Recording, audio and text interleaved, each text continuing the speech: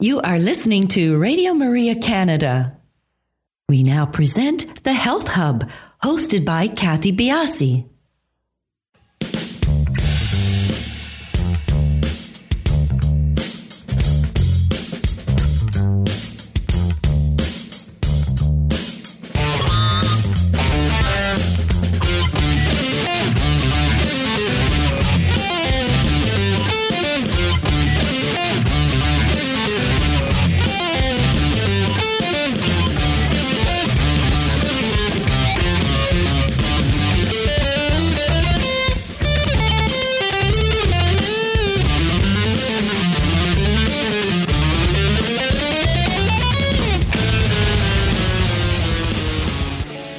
Good morning, everyone, and welcome to the Health Hub. I'm Kathy Biasi, your host, and along with our producer, Alex Diaz, we would like to welcome you to our show this morning. Good morning, Alex. Good morning, Kathy. How are you doing? I'm well. How are you doing? Not too bad. Pretty good, thank you. I've got my new setup here, so I showed you on video before we went on, but I'd love feedback from people that are listening, so I invested in a microphone and a headset because I think we're going to be in this situation for a little bit, so I thought, hey, why not? What do you think?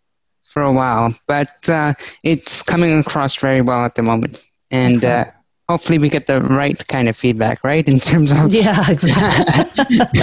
Yeah, I didn't mean it the technical way. I meant the other way. Yeah, my brain is always thinking production. But anyway, carry on. Carry on. Today's show is being taped, so no opportunity for calling in. Our Instagram, Twitter, and Facebook handle is at the Health Hub RMC, so we would love you to follow along. We offer up some health tips. We let you know what guests are upcoming. It's just an informative place for you to come and visit every once in a while. And please do feel free to email us at thh@radiomaria.ca. We do love to hear from you. And please subscribe to our podcast. We are the Health Hub on iTunes, SoundCloud, and all your favorite podcast platforms. And to that end, someone said that they were looking for us on iTunes. On iTunes, there is no space between the three words. So the Health Hub is one running word. So if you are looking for us, try typing that in. And you can also find our podcast on the Radio Maria Canada website, which is radiomaria.ca, and on my website, which is kathybiasi.com. So, Alex, I came across an interesting study about the connection between overweight people and the ability to rewire their brains. So I thought that I'd put this forward. Again, another reason why we need to be mindful of what we eat and managing our weight. But what this study found, it was a study out of the University of Australia and published in the journal Brain Sciences, is that they repeatedly sent electrical stimulation to the brain of different people.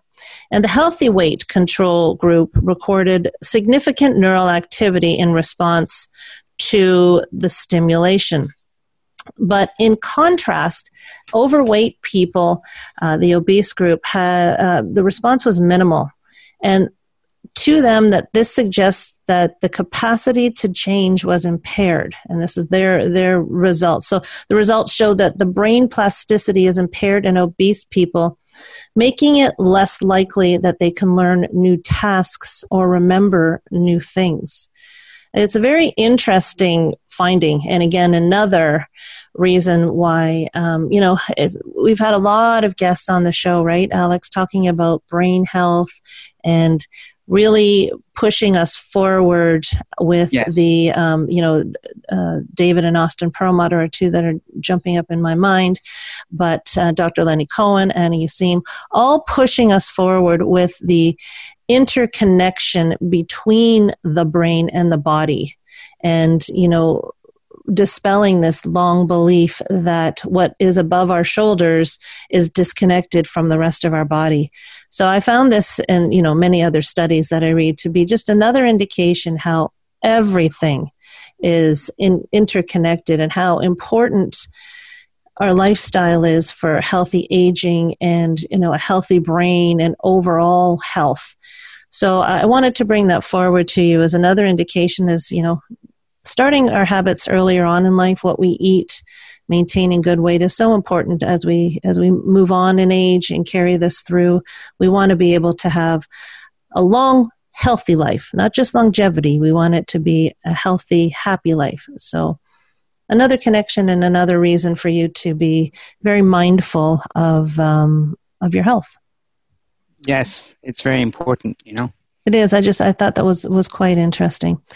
But on to today's show, or not but on to today's show. Our guest today is Skye Chilton, and Skye is the founder of Real Mushrooms, a supplement line that focuses on high-quality medicinal mushrooms. Their products are verified for the important active compounds that make mushrooms special and are free from fillers like grains. And Skye's father, Jeff Chilton, is a mushroom pioneer with over 40 years of mushroom growing experience and is the founder of Nammex, the premier supplier of medicinal mushroom ingredients. Nammex ingredients are found in hundreds of different health products. I've got a real passion for learning about mushrooms, and I do and try and incorporate mushrooms daily. You'll come to understand why and the wonderful health properties that mushrooms have. A few of the things we'll be talking about are what are the different parts of the mushroom, how are mushroom extractions done, so there are different ways that the active ingredients are extracted from mushrooms, and in general, why we should include mushrooms in a healthy diet. So everybody, we will be back to talk to Skye in a few minutes.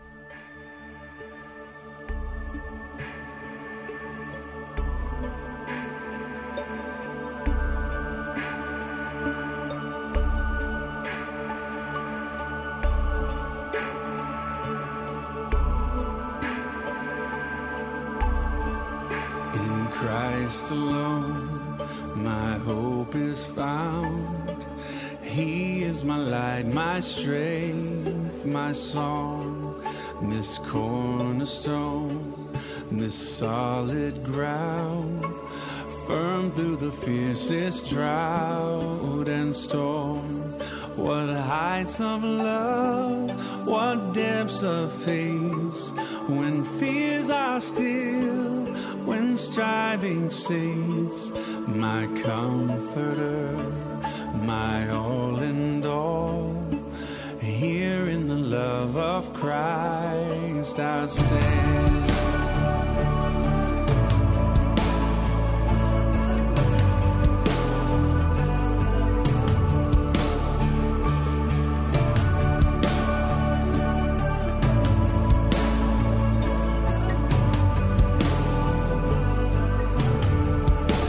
Christ alone, who took on flesh and fullness of God in helpless babe. This gift of love and righteousness, scorned by the ones he came to save.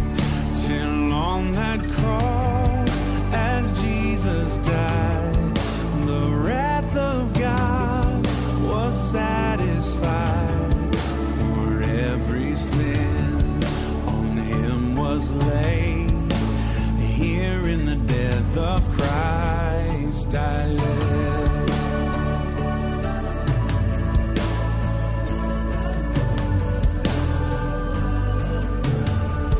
There in the ground his body lay, light of the world by darkness slain, then bursting forth in glorious day, up from the grave he rose again. And as he stands in victory, since curse has lost its grip on me, for I am his and he is mine, bought with the precious blood of Christ.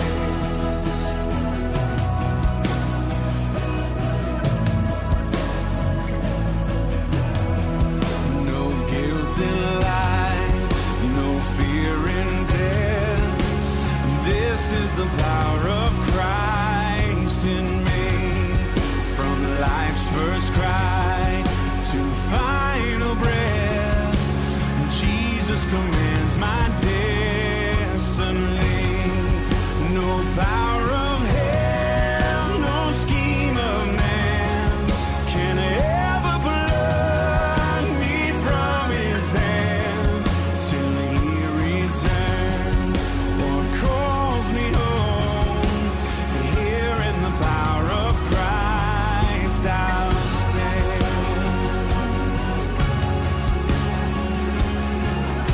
You are listening to Radio Maria Canada. We now continue with the program, The Health Hub, hosted by Kathy Biasi. Welcome back, everybody. As mentioned, our show is being taped today, so no opportunity for call-in, but please do follow us on our social sites. We are on Instagram, Twitter, and Facebook, and we are at the Health Hub RMC. And if you'd like to email us, another reminder, we are thh@radiomaria.ca. Sky, welcome to the show. Thank you so much for joining us. Thanks for having me, Kathy. It's such a topic and a food that has just grabbed me. I've really been doing some studying and, of course, came upon your company and you, and I did my vetting and just so impressed with everything. But I don't think that people understand the importance of mushrooms in health. I think it's something that we need to be educated, and hence your appearance on our show. So thank you for joining us. I'm excited to be here today. What got you into mushrooms, all things mushrooms? Yeah, I mean, it's a bit of a long story. So it started with my father, Jeff. So he came out of university in the early 70s and started working on a mushroom farm in Washington State, where they were one of the biggest button mushroom growers there. And he really loved it, which, if you can imagine working with sort of steamy compost all day, how fun that can be. But he just loved it and wanted to learn more, and worked his way up to manager there. And they sent him over to the Netherlands to do an apprenticeship over in the Netherlands. And so one of the things about this mushroom farm is that they had a Japanese scientist on staff there who was experimenting growing some of the more culinary mushrooms. And so this farm was one of the first in the U.S. to actually grow and sell the shiitake mushroom. And unfortunately, the market wasn't ready for shiitake at that time. They couldn't find anywhere to sell it. But that really got him interested in the rest of these mushrooms, apart from the button mushroom. And it took him China, because that's where a lot of this history around mushrooms comes from. So he started attending conferences and trade shows in the late 80s and early 90s, all surrounding medicinal mushrooms. And he started making contacts there. And he then formed the company called Namex. So it sells mushroom ingredients to other companies for finished consumer products. So anything from, say, like beverages, energy bars, supplements, that kind of thing. And then in the mid 90s, he actually brought the first organic certifiers over to China and set up the first organic growers there, and was one of the first companies to sell organic mushroom extracts to the North American market by the late 90s. And so I had been sort of experiencing all this as he was growing his business, and never really thought that I would be in the mushroom business per se. So I went off to university and studied computer science, and thought I would be programming video games or something like that, and started my own business. And through business, my dad and I really reconnected, and that really brought me back into mushrooms. I had worked, part-time here and there, helping him out growing up, but that really showed me a lot more about his growth in his business, as well as just how amazing these mushrooms are. And I then decided to come on board and create Real Mushrooms, and because there was no consumer-facing line at that point, because we really felt like we wanted to educate consumers a lot more, and it was very difficult for him to do that at the time. And so that's really what brought me around, was just connecting with sort of this childhood mushroom experience. Experience. Yeah, that I didn't really know about at the time. And of course, getting to work with my father and now my brother, who's in the business as well, is just an added bonus to that. So he started off, this is something I wanted to pull forward later, but it's fallen here. So he started off with cultivating mushrooms for us to eat. And Yes. This transitioned into mushroom products. Why why are the mushrooms that we eat not, I mean, they're good, but they're not good enough? Why are we reaching out for other ways to bring in all these different types of mushrooms? Yeah, so some of these mushrooms we can't eat, for one. So they're dense, woody polypores. You'll see them growing off of trees in the woods. And you don't really want to try to eat those ones. And so with those, what we want to do is extract them. And so with all of these fungi, the cell wall is actually made up of chitin, which is the same substance that crabs and crustaceans make their shells from.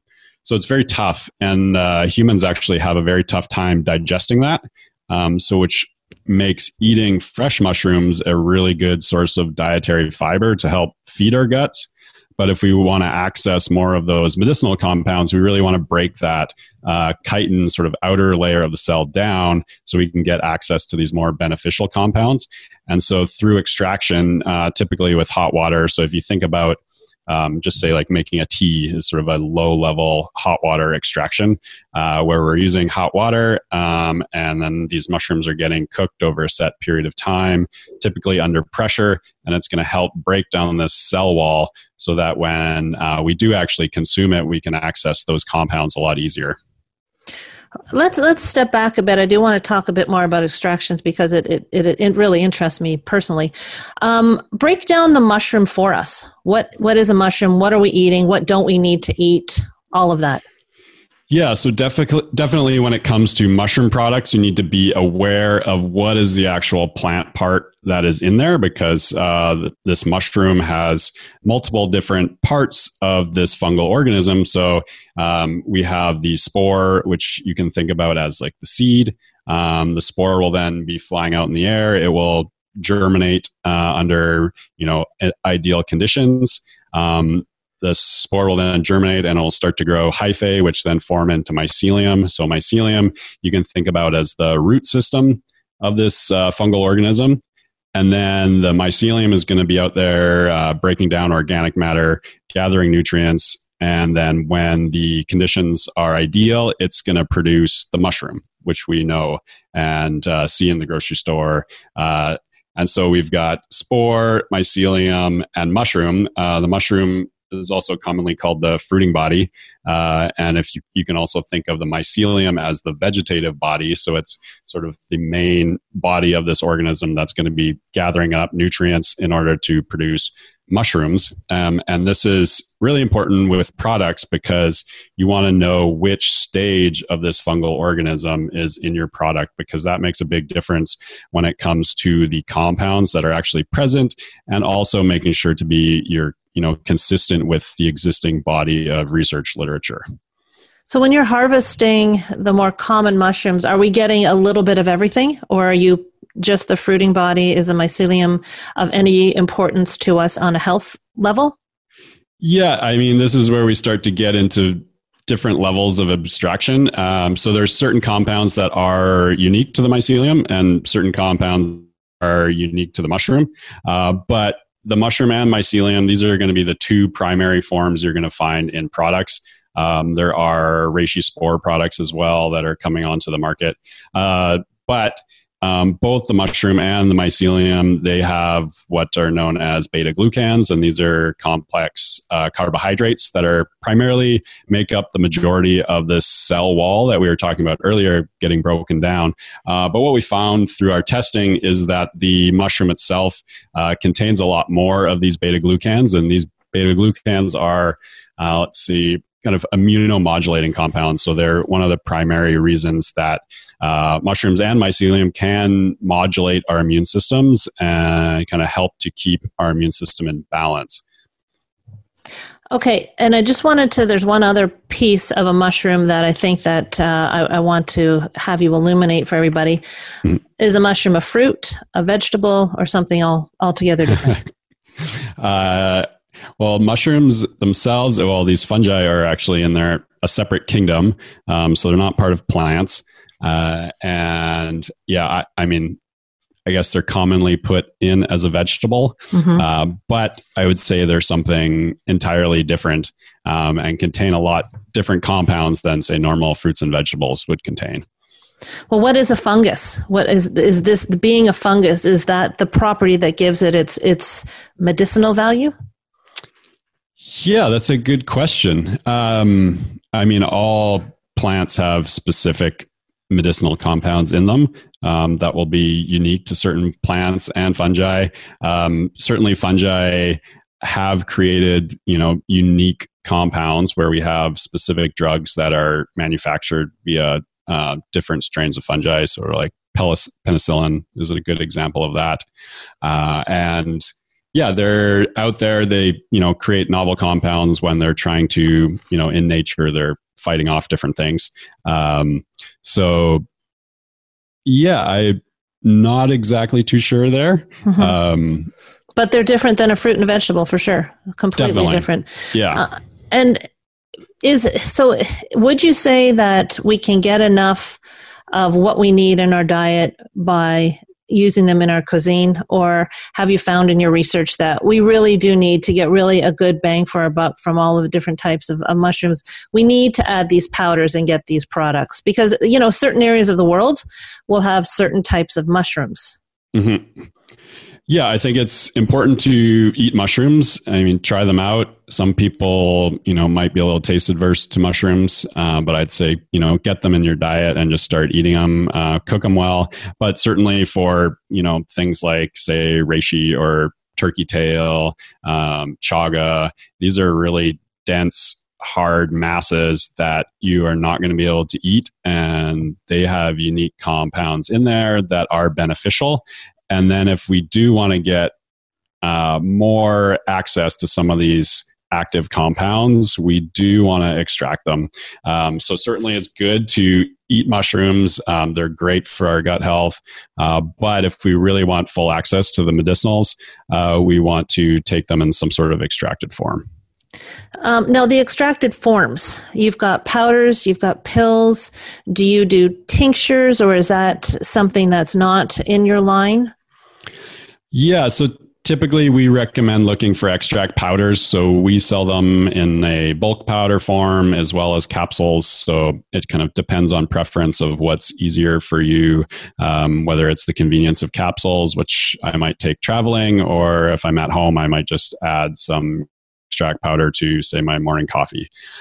We don't typically sell tinctures just because I haven't seen any specific research that shows any increased benefits. If we look at a tincture is actually 30 to 40% alcohol, so it can be shelf stable, as well as 40 to 50% water. So when we are making our extract powders, we're actually at a certain point in the extraction process, because we're cooking it with water and or alcohol, it's basically the same thing as a tincture. But then we're going and we're removing all this water and alcohol if that gets used in the extraction process. And what you're just left with is pure mushroom.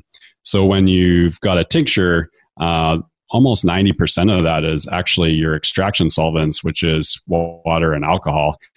So the amount of actual mushrooms there is, I'm really not sure how much is actually there when you're going to pay about the same amount to get an actual extract powder.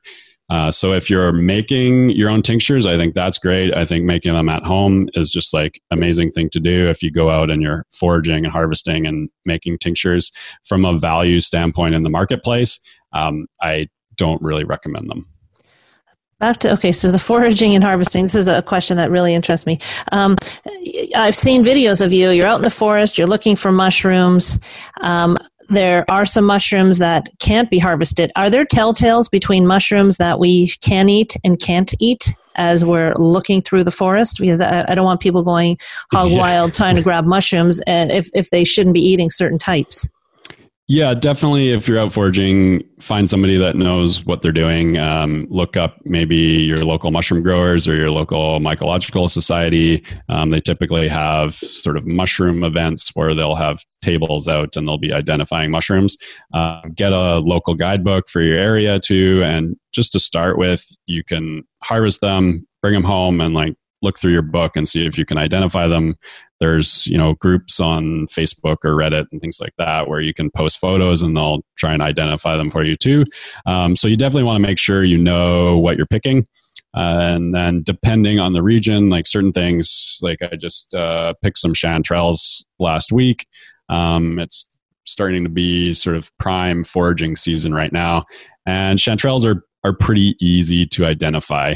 There's other mushrooms locally here, like say the hedgehog mushroom, which is a real easy one to identify with no real lookalikes. So, but in terms of like knowing, we'll see the Amanita, which its kind of species is quite poisonous. And that's, that big red mushroom with the white dots on the top. So usually if it's got kind of speckled dots on the cap, it's usually not a good sign. But definitely if you're unsure, don't eat it. So leave it to the experts. Yeah, definitely. Where we have a place up north and lots of chaga. And, what's interesting, and maybe you can illuminate a bit more, is I'm going to assume that the various health benefits, there are some underlying health benefits to all the mushrooms, like you said, the beta glucans. But when you're getting into what we're going to do, the second part of the show is the different mushrooms and their health properties. Can I assume that it's where they are living and where they're being cultivated is where they're grabbing their nutrients from? Yes. So especially with chaga. So chaga is an pretty interesting mushroom. And so it's not technically a mushroom. So it's actually a sort of dense canker. So it's a tree disease. So here in BC, they've classified that in their tree disease category. Oh. I think it's a white heart rot. And it's basically works its way into the heart of the tree, and then it starts to like push this mass out. And analysis of chaga, actually, one paper showed that only 10% of it is mycelium, and most of it is actually wood fiber. And so that's where, when you analyze chaga, what you actually find, because it typically grows on birch, is you'll find a lot of the birch compounds. So you'll find compounds like betulin and betulinic acid, which are medicinal and you can get from the birch tree. And those actually end up in chaga as well, which is interesting. So certainly the substrate that these mushrooms grow on will influence a lot of different factors. Well, see, there you go. I thought that the chaga was sort of broke down a dead tree. I didn't realize it actually went in and infiltrated a healthy tree. So there you go. There are so many things I'm learning. Yeah. So typically wounded at some point. Okay. And that will allow the spore to get in there.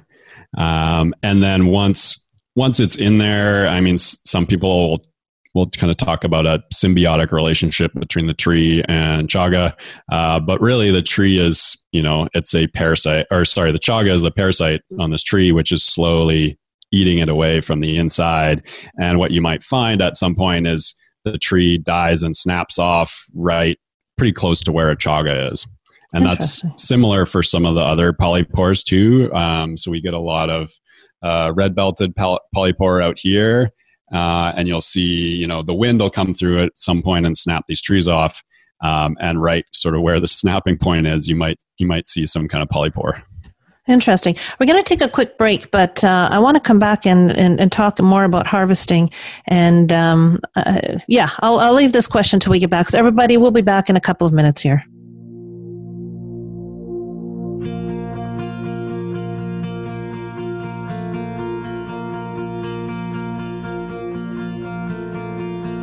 I woke up in darkness, surrounded by silence, so where have I gone? I woke to reality, losing its grip on me, oh where have I gone? I can see the light before I see the sunrise. You called and you shouted, broke through my deafness. Now I'm breathing in and breathing out.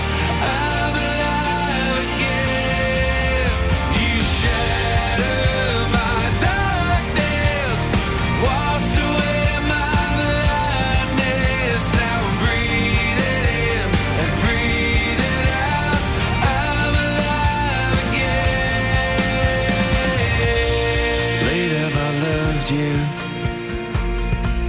You waited for me, I searched for you. What took me so long? I was looking outside, as if love would ever want to hide. I'm finding I was wrong, 'cause I can feel the wind before it hits my skin. You called and you shouted, broke through my deafness. Now I'm breathing in and breathing out. I'm alive again. You shattered my darkness, washed away my blindness. Now I'm breathing in and breathing out. I'm alive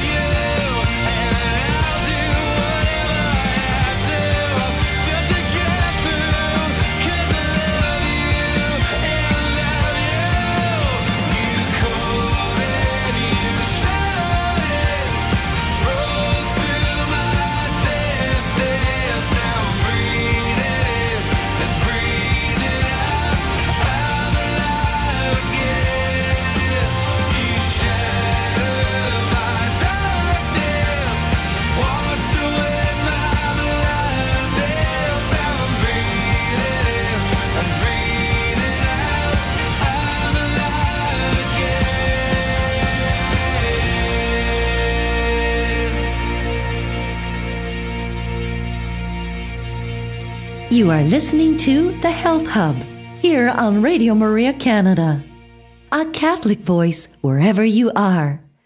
To contact us and be a part of the show, email thh@radiomaria.ca. We now continue with the program. Here once again is your host, Kathy Biasi. Welcome back, everybody. We're having a great conversation here about mushrooms with Skye Chilton. And Skye, we kind of left off the end of the first half talking about chaga, but what brought to mind for me was that anybody who's cultivating, like you have chaga mushroom products, are these always picked wild, or are farms made with birch trees or whatever to specifically cultivate these mushrooms? How are they sourced? Yeah, most chaga is wild harvested. So chaga grows, Canada, US, China, Russia, Scandinavia, and a few other places. So most of the time it's wild harvested, but actually in Finland right now, they have tons and tons of birch forests. And these are actually sort of considered low value forests. So chaga enthusiasts right now are working with the people that own these sections of land to actually come in and inoculate these birch trees with the chaga fungus. And then within about 3 to 5 years, there should be harvestable chaga. So this is kind of one of the first times that they're attempting to cultivate chaga in a bit of a mass production scale. And they're hoping that they can provide additional revenue to these sort of tree farms, in a sense. And then they wanted to instead of harvesting these birch afterwards, they want to let the trees die and kind of decompose back into nature, because they also found that there is secondary, I think, beneficial fungi that come from a lot of the decomposition that are getting removed when they actually harvest these birch normally. So you talked about chaga being a parasite, and I watched a short clip on the cordyceps mushroom. And cordyceps are one of the most expensive mushrooms, from what I understand, to cultivate. tell everybody how the the cordyceps mushroom grows, and then then let's just talk about the products that you're harvesting and specializing in, because I know the cordyceps is in your line. Yeah, cordyceps is a really interesting mushroom. So it's a parasitic fungus, and there's, I think, over 400 species of cordyceps. And the interesting thing is that each species itself targets a specific insect based on its region that it actually grows on. So the most famous species of cordyceps is Cordyceps sinensis, which many people know as the caterpillar fungus. And so this grows in the regions of Tibet and China on the Himalayan plateau. And so it actually infects a moth, and so it will infect the caterpillar of this moth, and then the caterpillar will burrow into the ground, and the spores will kind of grow into the mycelium. The mycelium will then consume the entire body of this moth, and then in the spring, it shoots up a mushroom out of the ground, and that's what the harvesters out there look for. And it's very, very prized. And right now, I mean, the price is probably over $20,000 US per kilo. So definitely the most expensive mushroom in the world. And it doesn't really make it outside of, say, the Asian markets. It's typically a lot of rich people buy them. Not going to buy very many or be able to get a very high dose of that at that pricing. So it's very uneconomical in a sense. Do they offer a lot of medicinal benefits that I actually saw a video where the spore got into an ant and drove this ant crazy, and it was really fascinating. But is it the lack of amount of cordyceps, or is it a great nutritional health benefit that is the price issue? Yeah, I mean, cordyceps definitely have a lot of benefits. So they contain like adenosine. They also have the beta glucan compounds in there, but it's just to get enough of them is just going to be too cost prohibitive for Cordyceps sinensis. And this is sort of what most of the market often touts. Mm-hmm. And so this is where it can be a little misleading in a sense. So we've got a whole article detailing cordyceps on our website that goes into a lot of this. But for our cordyceps products, we actually use a different species, which is Cordyceps militaris, which is able to be cultivated without the use of any insects. And so we can get the actual mushrooms en masse in like massive production scale. So we can have an economic form of cordyceps. So for the Cordyceps sinensis, the Chinese have been trying to actually replicate and cultivate this mushroom for probably 3 or 4 decades. What they ended up with was a pure mycelium form, which is called Cordyceps CS4, which has a good amount of research for it and is actually approved in China as a medicine. But they never actually could cultivate the mushroom itself. Mm-hmm. More recently, what they've actually found that they've had to do is they actually have to farm the moth that it grows on and inoculate this moth with the fungus, and then kind of simulate the same conditions as these Himalayan plateau area in order to get it. But it's still way too expensive for sort of the actual marketplace. So that kind of leads me to this question of, the average Joe like me goes into a store and there are mushroom products on the shelf. We know sort of from reading things, and anyone who's trying to get better on the health front knows that mushrooms may be good for you. But what separates, let's start off what separates a good product from a bad product. And then maybe we'll talk about, the top 4 or 5 mushrooms that you really are producing and are affiliated with. Sure. Yeah, so it's really important when you're out there shopping for a mushroom product that you know exactly what it's made from. And so earlier when I was talking about the different plant parts of, say, spore, mushroom, and mycelium, this is really important when it comes to products because we actually have a lot of products out there that are made from the mycelium. And with this, when they grow the mycelium, so normally the mycelium is, say, out in the woods, it's breaking down organic matter, logs, and different plants and things. But when you cultivate it for a supplement, what you're actually doing is you are putting it on a sterile grain and you're growing this mycelium out on this grain. And if anyone is familiar with the food product tempeh, it's a very similar product. Whereas, so tempeh is cooked soybeans that they inoculate with a fungus, and then you sort of have this white grain cake. So this is a similar process where you're taking, say, reishi mycelium, you're putting it on, say, rice or oats, and you're growing it out in this plastic bag, creating this white grain log.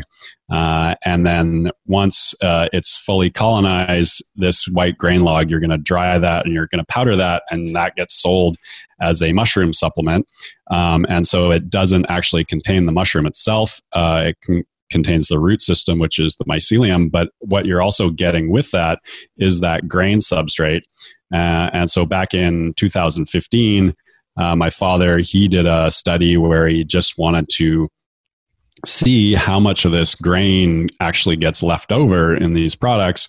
And what he found was that these products can be upwards anywhere from like 30 to 70% starch. And it shows just how much of this grain matter gets left over in these products.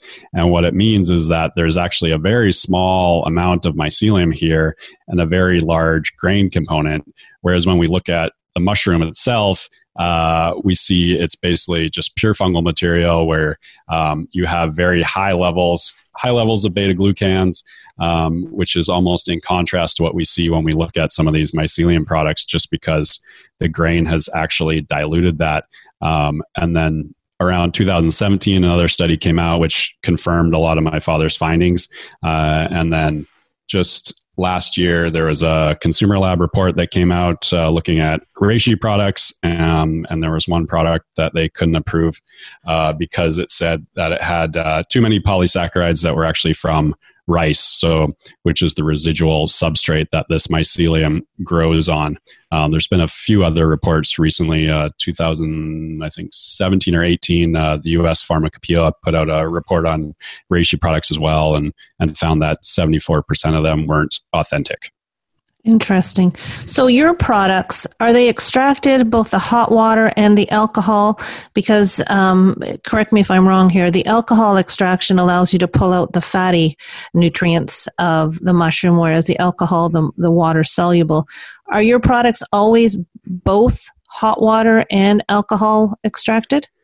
So we use a mix depending on what the mushroom is, and we've got a couple different products. So we have a couple, so our cordyceps, our chaga, and our lion's mane. We basically do a hot water extraction, but we keep all the insolubles.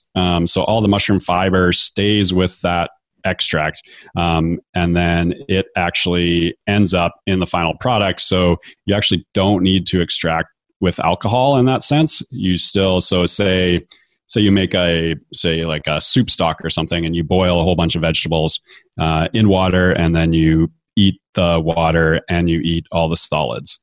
Kind of similar to that. So the non-solubles are not going anywhere as long as you keep that material with it. Whereas in the more traditional sense of extraction, you would normally remove the insoluble fiber. And that's where the alcohol extraction piece comes in. So we've got hot water extraction to break down that chitin in the cell wall. And then if that fiber component gets removed, which is usually done if we want to concentrate extracts to a higher level for concentrating specific compounds. Then if there's, say, insoluble, say with reishi, we usually do a dual extract because of the beneficial triterpenes in there. The majority of those are non-water, are insolubles. So we'll extract with alcohol as well as sort of do a higher concentration, higher ratio extract. in order to get more of those compounds out. Whereas just the, say, mushroom itself might have a little bit, where I guess the experimentation and science behind extraction comes into play a little bit more. It's interesting to note, I've not used the capsules, I've used the powder, and we're not talking a lot of product. We're talking a half a teaspoon, I think, is the recommendation. So highly concentrated. Now, if somebody is foraying into the world of mushrooms and they want to, dip their toe, where would you suggest they start? Yeah. So typically, I mean, we've got a 5 mushroom blend that is our main recommended one. It just gives you a good blend of sort of the main immune boosting mushrooms. There's other mushrooms that have definitely become a lot more popular recently. So lion's mane has been a big one that people have been pushing for cognitive health. So there's a couple clinical trials out of Japan with the elderly where they fed them lion's mane mushroom and saw improved cognitive scores. And so a lot of people, whether it be older people or even younger people, say, students or looking to study, that kind of thing, are looking at lion's mane for the memory side of things. And then reishi is another one that's been a classic, popular medicinal mushroom. Always good. Cordyceps as well, like we talked about earlier. The cordyceps that we sell, Cordyceps militaris, a unique compound to that is cordycepin, which is very close to ATP. So ATP is what our cells use for energy production. So cordyceps is typically geared more towards athletics, energy. In traditional Chinese medicine, they use that with older people, if say they're fatigue. Their big one would be chaga, which we talked about earlier, traditionally used for gut health. It's got high amounts. The black outer layer there is made of melanin, which can help our skin. And then you've got sort of the birch compounds as well, betulinic acid and betulin. And what about turkey tail? Is that, you sell turkey tail, I believe? Yeah, so I forgot about turkey tail there. That's in our 5 mushroom blend. So we do reishi, chaga, shiitake, maitake, turkey tail. So turkey tail is definitely very popular in that it actually has the highest amount of beta-glucans that we've found in any mushroom. And you also have 2 very famous, I guess we would call them, adjunct therapy drugs that have come out of China and Japan. So in Japan, there's been PSP, which is polysaccharide peptide, or Crestin, that with adjunct therapy for chemotherapy, and as well as PSP out of China, which is a similar procedure where they're extracting turkey tail and isolating certain compounds. Both have been approved in those specific countries for use. Do you know if there are any contraindications to using the powders? We have a small percentage of people that can have allergic type reactions. And so it's difficult to tell if it's allergies. I know some people are actually allergic to mushrooms, or if it's maybe an overstimulation of their immune system. So we'll typically tell people to stop taking immediately, give it a break for, say, 5 to 7 days, and cut the dosage in half, or even take a quarter of the dose and just see what happens.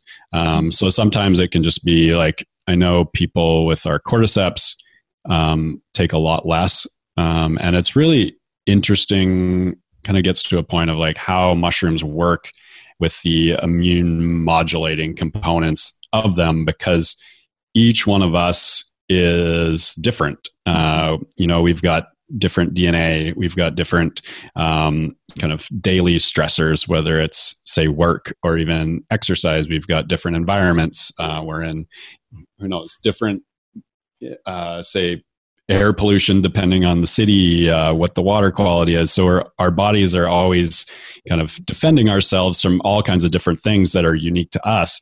And this is where the mushroom sort of benefits are hard to really put a finger on, and they can affect each person very differently. So, for example, say reishi, like a lot of people will take that before bed to help them sleep, whereas might find it very stimulating. And so you have a completely opposite effect, which I just find fascinating. It is interesting. Now, any new products coming down the pike? Yeah, we actually this morning just launched 2 new products. One of them is just a standalone tremella extract. So from tremella mushrooms. So that's a white jelly fungus that typically sometimes gets used in skincare products because it has a very gel-like agent to it. So it's highly moisture retentive. The other one that we're really excited about is a new mushroom blend. So we have reishi and chaga that we have paired with vitamin D and zinc. So all 3 of these are great for your immune system, especially as we move into the fall right now. And so we're really excited for this product, and I think it's going to do really well. Excellent. And just before we sign out here, that's one thing that we didn't actually hit upon, that mushrooms are one of the few foods that contain vitamin D. So it just, I don't know if you want to comment on that, but I think it's something worthwhile for people to know. Yeah. So a lot of times if you look up, say, like vitamin D in foods, mushrooms will be there. But there's a very important caveat to that. And that is UV light exposure. So if you look up, say, button mushroom nutrition facts, and you look at the USDA numbers for that, the actual vitamin D content is very low. But what's really interesting about these mushrooms is that they contain a fungal sterol called ergosterol. And when mushrooms get exposed to UV light, they actually convert ergosterol to vitamin D2, ergocalciferol. And so it's really important that if you want to get vitamin D from mushrooms, you want to expose them to UV light or have them already exposed to UV light. I know in some countries they sell UV light exposed mushrooms in the grocery store. And so the vitamin D, we actually have a standalone vitamin D product that is made from the button mushroom, and it goes through a very special UV light exposure process to boost the vitamin D content super high. So you only need to take 25 milligrams to get 1,000 IU dosage. But if you buy mushrooms at the grocery store, what you can do is just slice them fairly thin, and hopefully you have a sunny day. Put them out in the sun for 20 minutes, and that can greatly increase the vitamin D content. That's a great trick. I just learned that myself. So it is interesting. Your website is fantastic. It's full of so much information. Everything is very transparent. I recommend anybody who wants to learn more about mushroom products and how to incorporate them into your diet. And with Sky's products, he's given a ton of different recipes that you can use. I just made the cloud bread, keto cloud bread. Big hit. Yeah, really big hit. So delicious. So where can people, maybe give us the name of your website, how people can get a hold of you? Sure. Yeah. So check out realmushrooms.com. We do a 25% off for your first time order if you want to try us out. Also, take a look at our blog. We have tons of just informational articles there. We want to be one of the top sources on mushroom info, and, a big component of our company is just education. I feel like there's a very big disconnect between sort of the benefits that get touted for mushrooms and, how that actually relates back to product. And we really try and link those together. You can check us out on Instagram, real_mushrooms. We also have a big Facebook group as well called Real Mushrooms Insiders. If you search that on Facebook, I think we're up to about 8,000 members right now who are all just talking about mushrooms. Excellent. And you are a Canadian company, but I think there's an issue with shipping so that Canadians are, if I might be wrong about this, but correct me, you can go to Amazon and get the products? Is that a better source for us Canadians here? Yeah, so we are a Canadian company. Most of our business is in the US, so that's where our primary warehouse is. We do have stock with Amazon.ca, so we try to recommend Canadians to go to Amazon.ca, search Real Mushrooms, will come up there. They've got local stock in Canada. We've just found that over about the last year, Canada Border Services has really cracked down on what they are charging duty on. So now it seems like a $30 order is now getting hit with sort of duties and handling fees, which hasn't been a very good customer experience. So as we continue to grow, we could look into a Canadian warehouse so we can do more Canadian fulfillment. But check out our website and then check us out on Amazon.ca as well. Perfect. Now, will those new products be on Amazon, or are they on your own website at the moment? Just on our own website at the moment. We just received our NPN number for Tremella. We're going to have to make a few changes to our mushroom D2 and zinc product to get it approved by Health Canada. And then we've got another interesting product coming out hopefully next month too that I'm excited about. Excellent. Sky, it's been really informative. Thank you so much for taking the time to join us today. Thank you, Kathy. This has been great. Awesome. Everybody, we'll talk to you next week on the Health Hub.